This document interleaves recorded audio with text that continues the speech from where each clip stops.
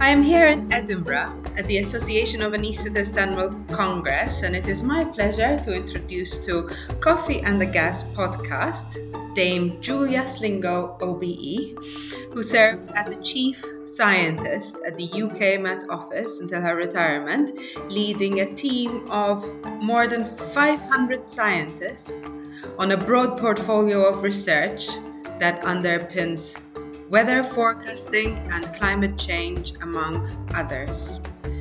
So welcome to Coffee and the Gas podcast, Dame Julia, and thank you for accepting our invitation. It's a pleasure to speak to you. You gave a hard-hitting keynote speech this morning about the evidence behind the effect of anesthetic gases on climate change. So for the benefit of our listeners, to start off, can you explain what global warming potential and carbon dioxide equivalent stand for, and what are their uses and limitations in determining effect on climate change? Yes, thank you. So global warming potential is a metric which was designed to set emissions of one gas in the context of emissions of carbon dioxide, which, as we know, is the principal driver of anthropogenic climate change.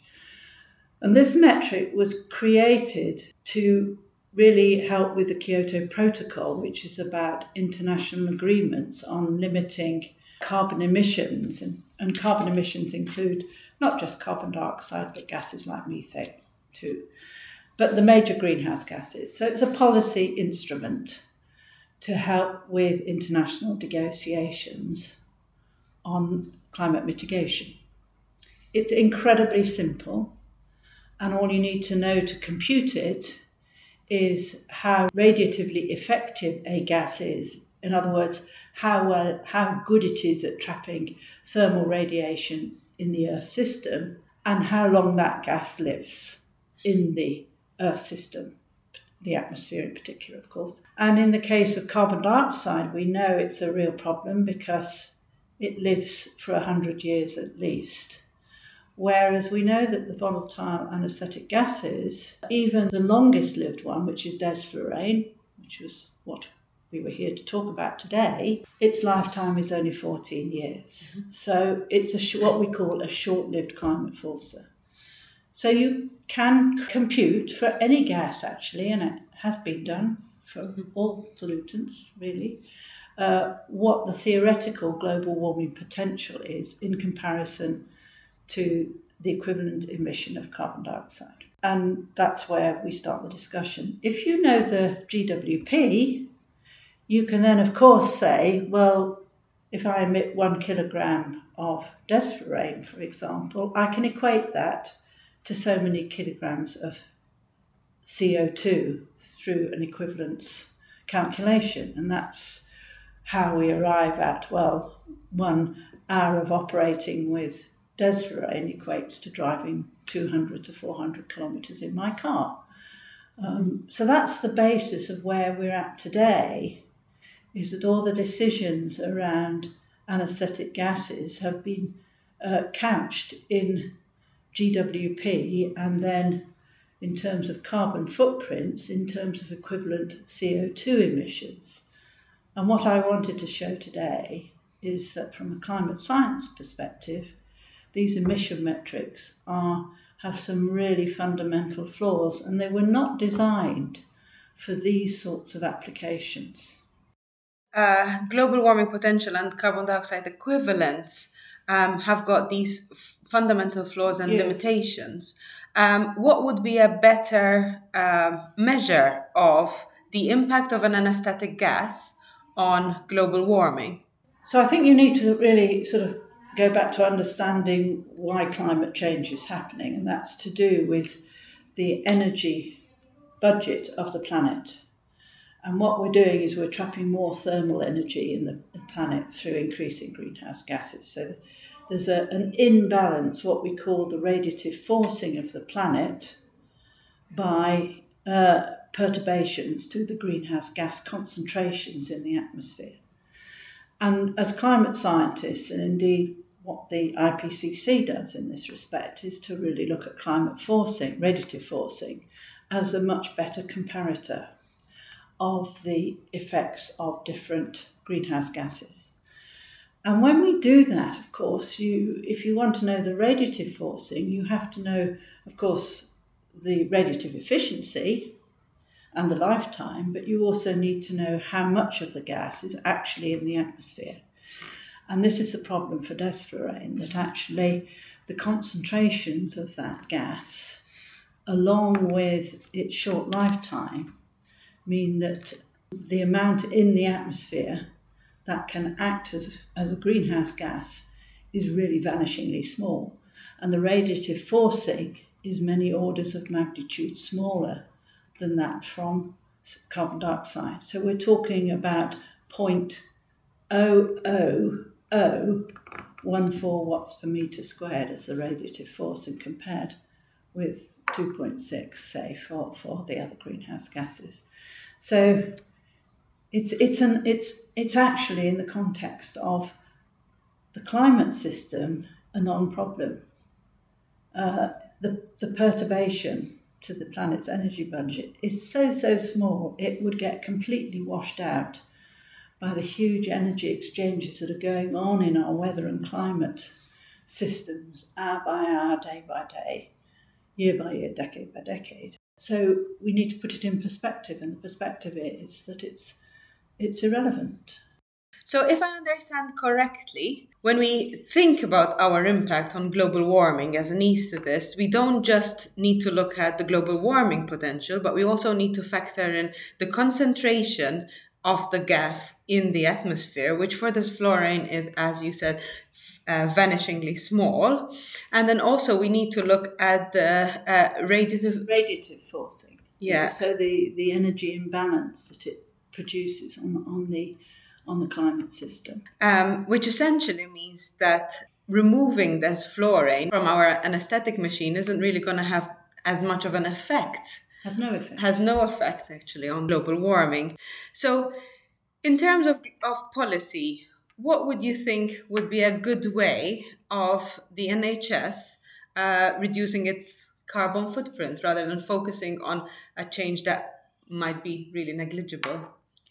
Yeah, so I think, of course, we all know that carbon dioxide is the main driver of climate change. No one's discussing that. It's a known fact. No, and there's a very good now understanding that there's a linear relationship between how much global warming you have in terms of surface temperature increase versus the accumulation of anthropogenic carbon dioxide in the atmosphere. And the word here that's really important is accumulation.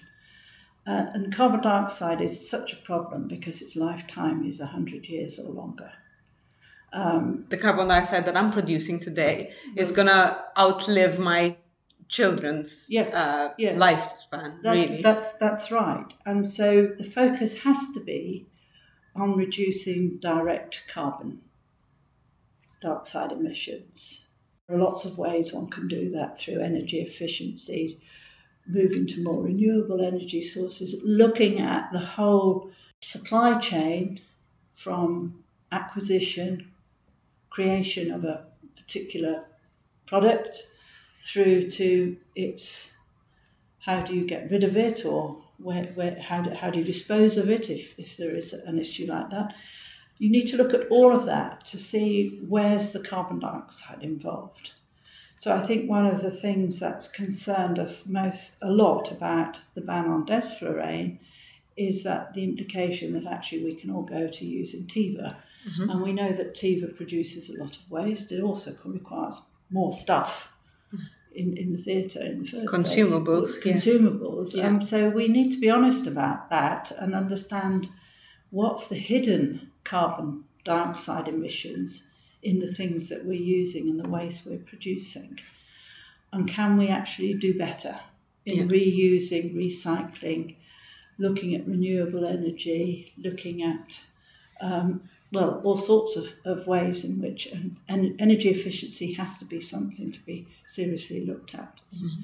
And when we build new hospitals and so forth, we need to have these things front and central about, can the building be much more environmentally friendly for its staff and patients, as well as being, of course, environmentally friendly in terms of its impact on climate change. And one of the proposals that you put forward in the keynote speech was about making areas greener for patients, yes, both in terms of mental health benefits, but also in terms of plants and trees absorbing carbon yes, dioxide, yes, and potentially going even with creative solutions like solar panels to create shade in parking places, but also creating greener energy.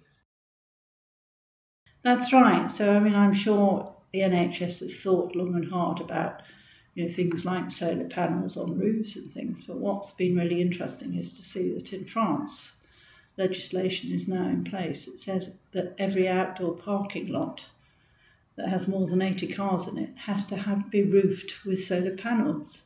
And actually that just, to me, I thought, well, that just makes an enormous amount of sense. Yeah, it's good sense, yeah. Yeah, absolutely.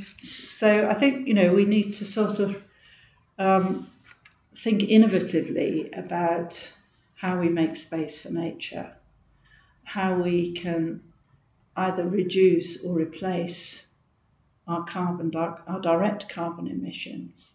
And actually, most of all, I think the lesson from the Desflurane story is that it's really an imperative now to make sure you bring in expert scientists, in this case on climate change, to avoid the sort of thing that's happened here. Because actually, climate scientists were saying that 13 years ago, that this Desflurane would have no impact whatsoever. Of course, we're a group of, I think, quite enthusiastic, kind of forward-thinking individuals that want to make things better for ourselves, for the climate, and for our children. But of course, the decision-making needs to be informed by the evidence and by the science, rather than doing things without kind of having that backing.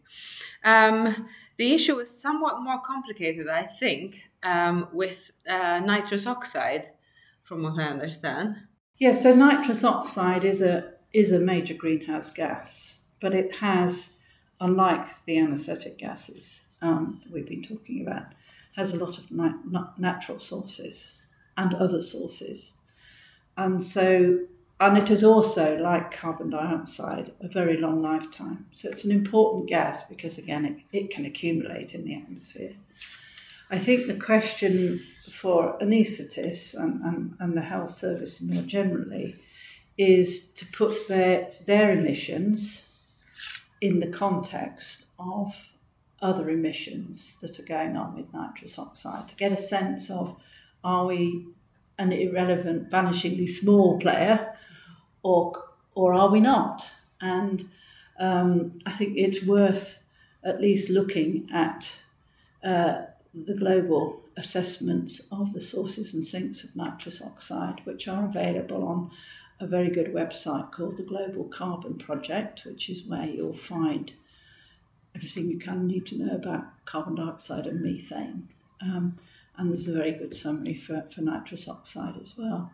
So I think nitrous oxide is different because of its long lifetime and because it's actually used more widely than Desflurane in the health service. Yeah, absolutely. Not just in anaesthetics. No, in delivery suites as labour, analgesia. There, I think, there's you do need to do, I think, an audit on how much nitrous oxide is used each year and what the emissions are.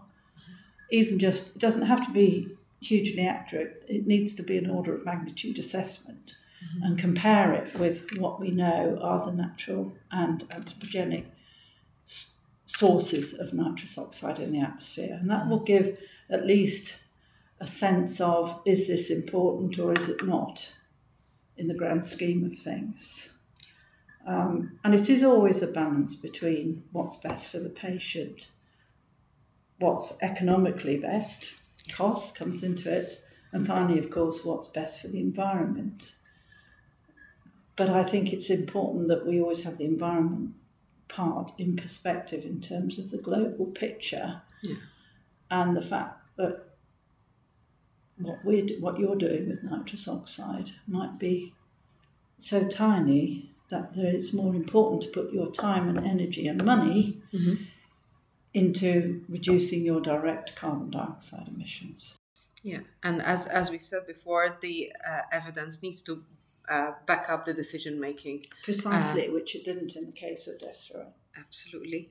And finally, as individuals, what do you suggest would be things that we could do in order to try and reduce our carbon footprint? I think quite a few of us already try and cycle to work and try and avoid using their own private cars and maybe try and use public transport. Any other pointers in that regard? Well, I think, it's worth sometimes thinking about supply chains and where the things that you buy have come from, how far they've travelled. So, I'm always sort of thinking seasonally about the food I buy and where it's come from.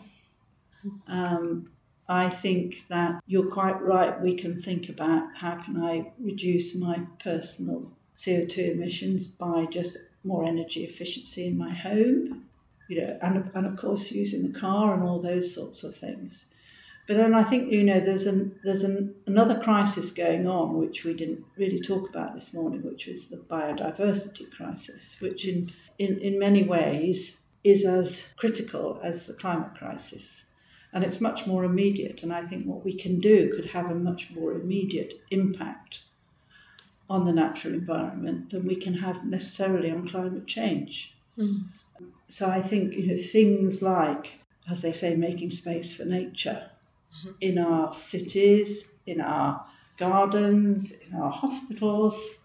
And we know that access to green spaces, to the natural world is hugely beneficial for health and well-being. We learned that, and we can document it through COVID. We knew that. Yeah, there's a lot of really good studies on that now. So I think, and then also thinking about, well, what do I put in my green spaces that will encourage biodiversity, encourage insect life and bird life, and of course, planting trees is not just about locking in carbon. Planting trees has many other benefits to managing the natural environment, and things like flash flooding from extreme rainfall. We know that trees actually mediate that quite well by breaking up the deluge onto the surface. So absolutely. Trees do so many good things for us. So let's all plant some more trees around our hospitals and in our gardens and in our towns and villages, and think about making space for nature.